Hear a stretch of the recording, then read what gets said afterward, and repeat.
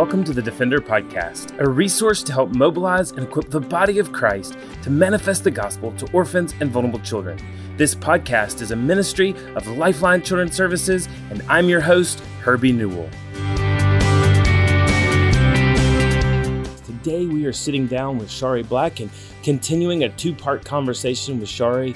This week we want to talk to Sharri a little bit more about her involvement with the state of Kansas and the state of Michigan and as a worker in the state system for Child Protective Services. I hope if you listened last week, you were able to hear some of Sharri's personal adoption story. But this week, I hope you hear about how her personal story with adoption, both of being adopted and adopting children, also has driven her to be an active believer in government, especially Child Protective Services, for the glory of the gospel, but also for physical justice to those in foster care and to those children who are in need. But before we sit down with Sharri, I just want to remind you that the idea of international adoption can be overwhelming when you aren't sure where to go for answers. And Lifeline welcomes all of your questions and concerns. So call us, email us, or join us for a webinar as we guide you through what the international adoption process looks like. We will walk you through the steps, including the application process, home study, travel, financing your adoption, and talk more about our international adoption program. So find a date that works for you at lifelinechild.org/info-meetings. Again, that's lifelinechild.org/info-meetings. And when you go to that site, you'll be able to register for a webinar or register for a face-to-face meeting so that you can learn more about international adoption. But don't forget, you don't have to do a webinar. You can always call us. You can always email us because we're ready to answer your questions about how the Lord may be calling you towards intercountry adoption. For those families that are listening that truly do have the hope of Christ, you know, that identity in Christ resting on all of us that comes through our adoption in Christ if we are His children is what unites us all, no matter who we are, no matter how we got into our families. And so to preach that gospel daily and to direct the eyes of your children back to the cross is so central. Well, Sharri, we know that for many years you did work directly with state government, and you know, we know that a lot of times the state faces a lot of struggles, and I know it's the heart of the ministry of Lifeline to minister to the state. I'm afraid, and it's true, that many times in our child welfare system here in the United States, the state is who gets the blame, and it's not the state's fault. We believe as a ministry that if the church were to do her job adequately, then it would be a blessing to the state, and the state would have far less to do if the church, and not just the church as an organization, but the church as the people of God. And we believe that, you know, every state government and every county office is made up of beautiful, beautiful people who got into those jobs because they had a heart to care for children. And so you worked for many years with Adopt US Kids, and certainly that took you from many states and like we've said, in Michigan and in Kansas specifically. But talk about how you first came to learn about Lifeline through a partnership with the state of Kansas. I was actually I was serving as a parent voice. At one point in time, I used to be a social worker who happened to be a mom, and then through our experiences through adoption, realized that no, I have to be a mom who happens to be a social worker. I have to lead as a mom voice first and have a voice even in a professional setting, speak on behalf of parents who experience and love children who come from hard places. And so I was actually serving on a committee that was looking to bring a program to our state, and then later I obtained a position within our state child welfare agency, and so Lifeline Kansas was stepped up, and we were looking for a partner to a child placing agency partner to take on this program. And so Lifeline Kansas was that partner. And so in my position with the state, I reached out to them to help and support the Lifeline with the program that they were implementing as a prevention tool in our state. So that was how I first met the director here and became a friend of this agency. And just being a believer and a follower of Christ in such an integral leadership position at the state government level definitely gave you some unique opportunities, but also a unique perspective. What is it like, and what was it like being in leadership in state government, and what were just some of the stresses and the needs that you were able to assess within state government? I would say that, and I appreciate your words earlier on about, the people that work in public child welfare, whether they be, they work for the state or the county agency, or they work at a private agency that is contracting with the state and providing those services. And actually, that's where a lot of my years of service in child welfare was working at private agencies who had contracts with the state.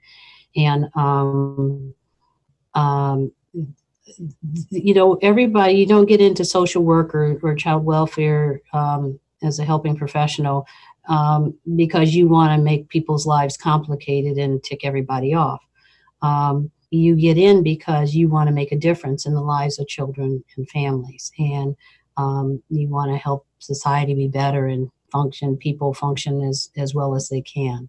But what I would say is that child welfare is more complex than most people understand. And it is not that the entity, the state government or so makes it complex. When you are dealing with the brokenness in people's lives, the complexity of trauma and the generational impact of trauma and loss, and people's reaction and responses to that, you're dealing with some very, very complex things. And, so you're navigating all of that. You're navigating, there's child welfare is, there's federal legislation that, and state legislation that mandates how certain services are, need to be provided and documented and all of that. There is just a lot to navigate. And people outside of child welfare, especially public child welfare, they think they may think that, well, a child needs this, a family needs this, just make it happen. I wish it were that simple. And so I would just say people need to have grace and mercy for and be prayerful for public child welfare systems and all of the entities involved, because nobody gets into this job because they want to screw up people's lives. And just even from... And not saying that they are screwing up people's lives, but I mean that is a perception that, you get such a bad rap as, when you work in child welfare. I mean, you're not respected. Many times you're not respected. People talk about, you never return my phone calls and all of this. I mean, if you knew what child welfare staff have to deal with, and we can't talk about it with anybody, because it's confidential. And some of the things that, especially the frontline workers who do investigations, I mean, there are things that, you just can't imagine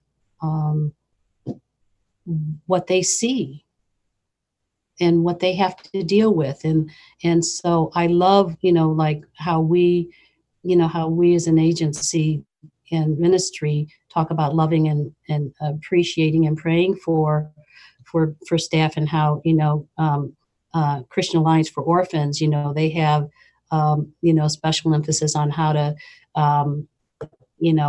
help acronym of how to serve public child welfare staff, and how ministries can come along and support them.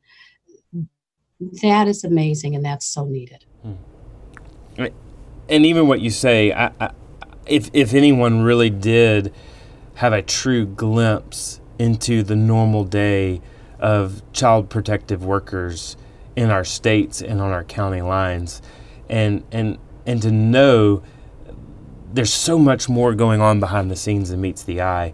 And unfortunately, these beautiful people who, like we have said, got into this work because they wanted to care for children and they wanted to defend children, they end up hated by the birth parents and hated by the foster parents because they're trying to make decisions that's best for both. And unfortunately, we live in such a fallen world that if it's not 100% best for me, then we war against it.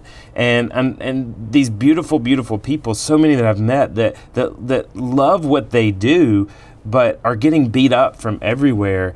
The perspective is, like you said, they're trying to screw people's lives up, but the truth of it is they're trying to work for the best interest of a child and the best interest of protection of that child. And there's so many complexities that are wrapped up into that. And I think sometimes as believers, we just think we see what's broken and we look at, oh, well, that's broken, I just need to fix that. But the truth of the matter is we have absolutely no idea all the complexities, the confidentiality, the loopholes, trying to make sure that you follow the law that each of these child protective workers, directors, leaders, commissioners have to deal with. So from an insider's perspective, if you were going to counsel a church on how to best partner and support the state well, what would you tell them to do?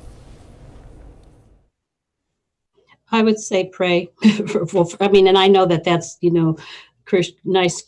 It appears to be a nice pat Christian answer for everything, but it is, I would say, pray and ask the Lord to show them how they might do what they might do something, how they might serve differently. For example, is there any child welfare staff or foster parents in their midst? If they have foster adoptive parents, is there, can you get a connection with somebody so that you maybe can know maybe how you can, support somebody more specifically? I just would have appreciated, I remember saying rather snarkily to a friend one time, a colleague, we were in it. And I said, you know what? I think every day we're on a mission field. But, people pray for missionaries all the time, and they have special drives and they call attention to missionaries and lift up what they do. But I think that what we do is mission work and nobody seems to care. And so I was kind of snarky about that. And I think so. Just recognize, I think maybe it begins with respect.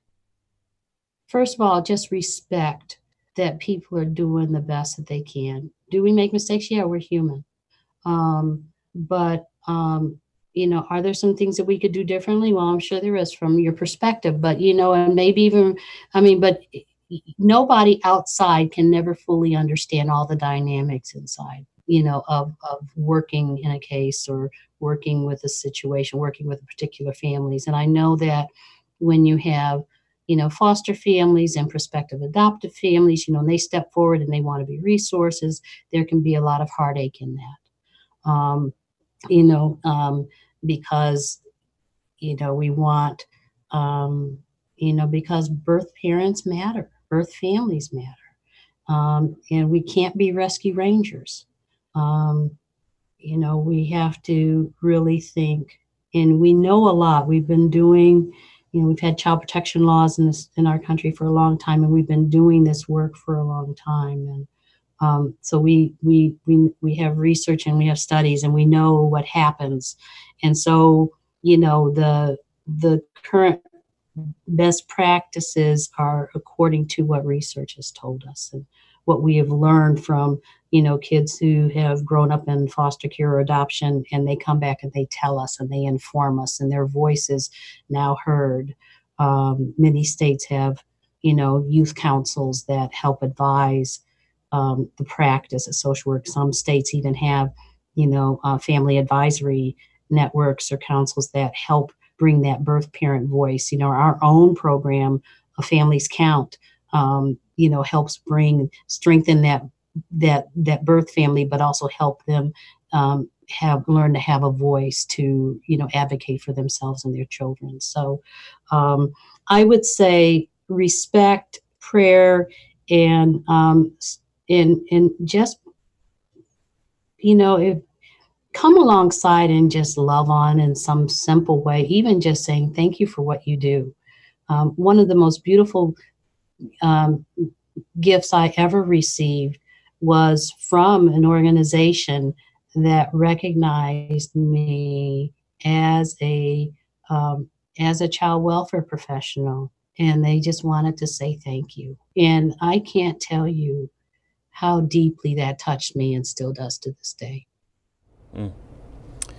Well, you mentioned Families Count, and you've seen this program both from the inside as well as the outside. And so with that unique perspective of being on the inside of child welfare and seeing the need for counsel towards families with reunification, and then now being on this side and seeing the involvement more intimately of the local church, why do you think programs like Families Count are so integral to partnering with the state in helping with reunification and ultimately seeing the progressiveness of child welfare?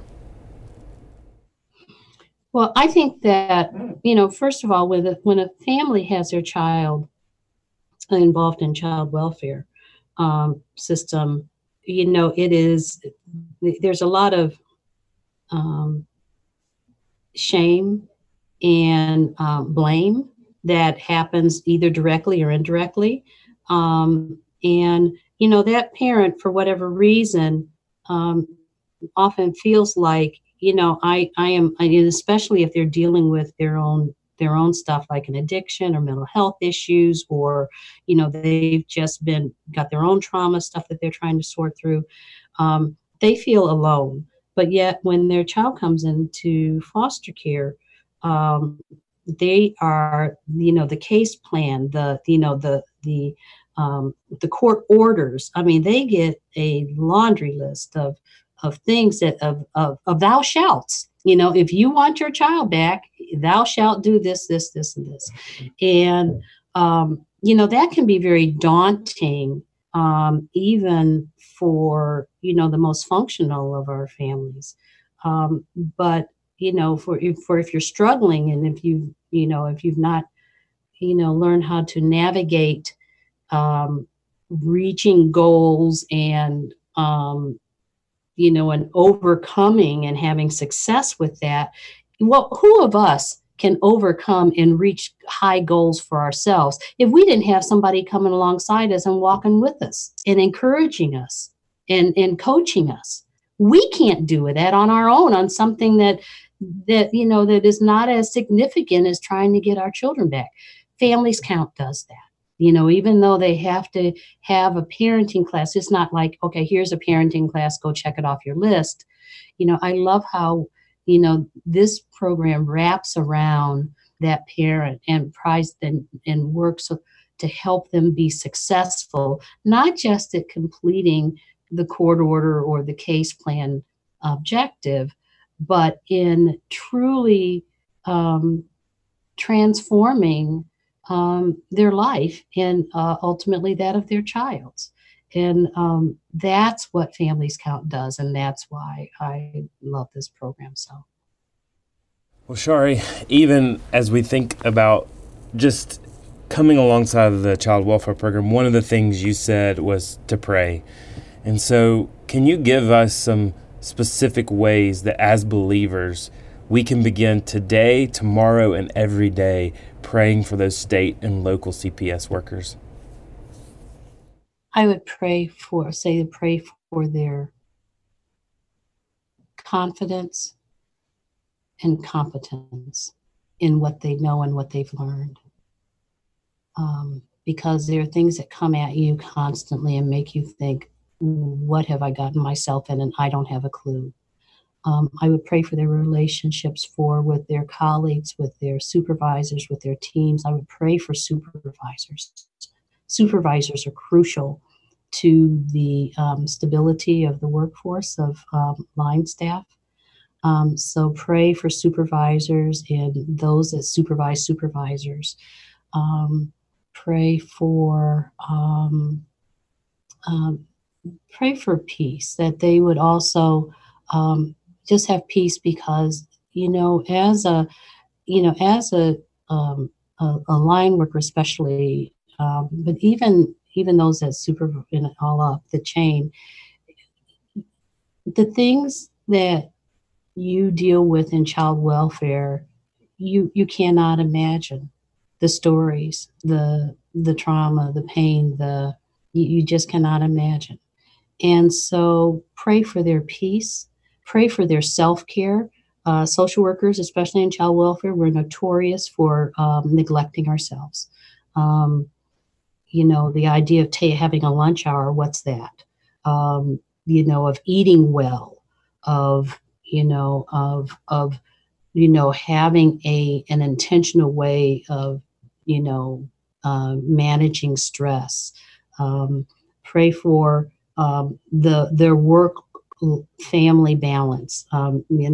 Many staff, have children and husbands, and it's hard, especially if you have a pager, or I'm sorry, that's kind of dating me. If you're on call and and you take calls and you have to respond, all times of the day or the night.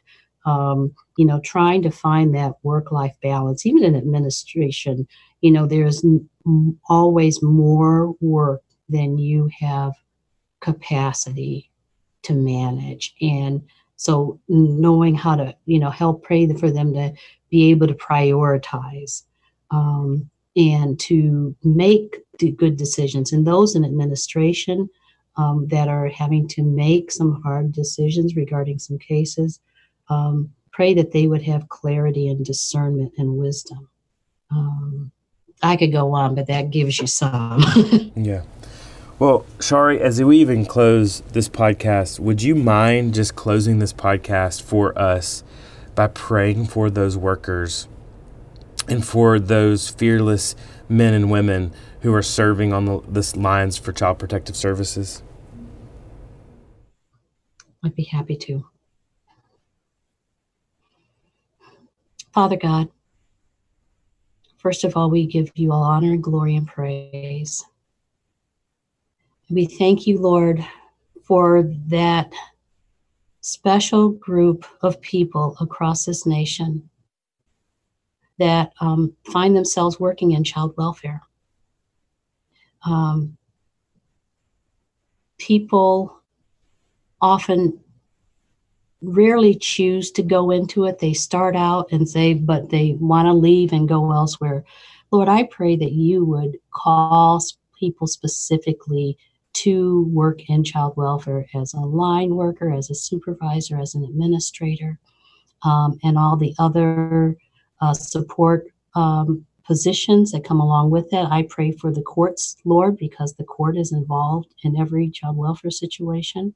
I pray for the judges and the guardian ad litems that are making decisions along with staff, Lord. I lift all of these people up to you. I pray for the CASAs. I pray especially for foster and adoptive families. Lord, I pray for all. I pray for birth families. I pray for relative placements, all that are involved in serving vulnerable children, Lord. But especially going back to those that are on the front lines, whether they be investigators or licensing foster families or carrying a foster care caseload or working to prepare children for adoption, Lord, I lift them all up to you because they are working directly with your precious children. Lord, I pray that you would give them your mind, whether they acknowledge you as Lord and Savior. I pray that you would give them your mind and you help them to see the uniqueness in each individual they touch. Even a birth mom that may be strung out on drugs and her choice in her lifestyle and choices is what may have caused her child to be in foster care. Lord, I pray that you would give that worker compassion on that mom, and that you would help her to see that mom as you see her, as somebody worthy of love and of respect. and find a way to help her to live the life that you would call her to. Lord, it is not easy to work day in and day out. We know the attrition rate of frontline staff. Lord, I pray that you would stabilize um, the staff that are involved in children's lives, especially. We know that every time a child loses a worker and has to start over again, that increases that child's length of stay in the system, Lord. I just pray for peace and direction and guidance and support and assurance, Lord, that even though the work is hard, that it does matter, and that most importantly, that they matter. They matter to you. And we thank you, God, and we praise your name. Amen. Amen. Well, I hope that each of our listeners can understand just why we are so grateful for this sweet lady who is our sister and our co-laborer for Christ in the fields of the fatherless. And the Lord has allowed many things to be accomplished through the hands of Sharri Black and for the good of kids. And just thank you for her. And we're so grateful for the work that the Lord has allowed her to do. Sharri, thanks for being with us.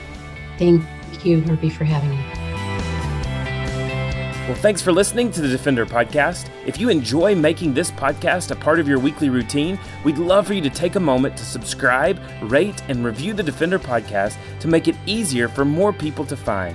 For more information how you and your church can partner with Lifeline, visit us at lifelinechild.org. If you want to connect with me, please visit herbienewell.com. Follow us at Lifeline on Facebook, Instagram, or Twitter by searching for Lifeline Child. You can email us directly at info@lifelinechild.org. Beloved, will you allow God to use the gospel through you to impact the life of a child? Please contact us because we are here to defend the fatherless. We'll see you again next week for the Defender Podcast.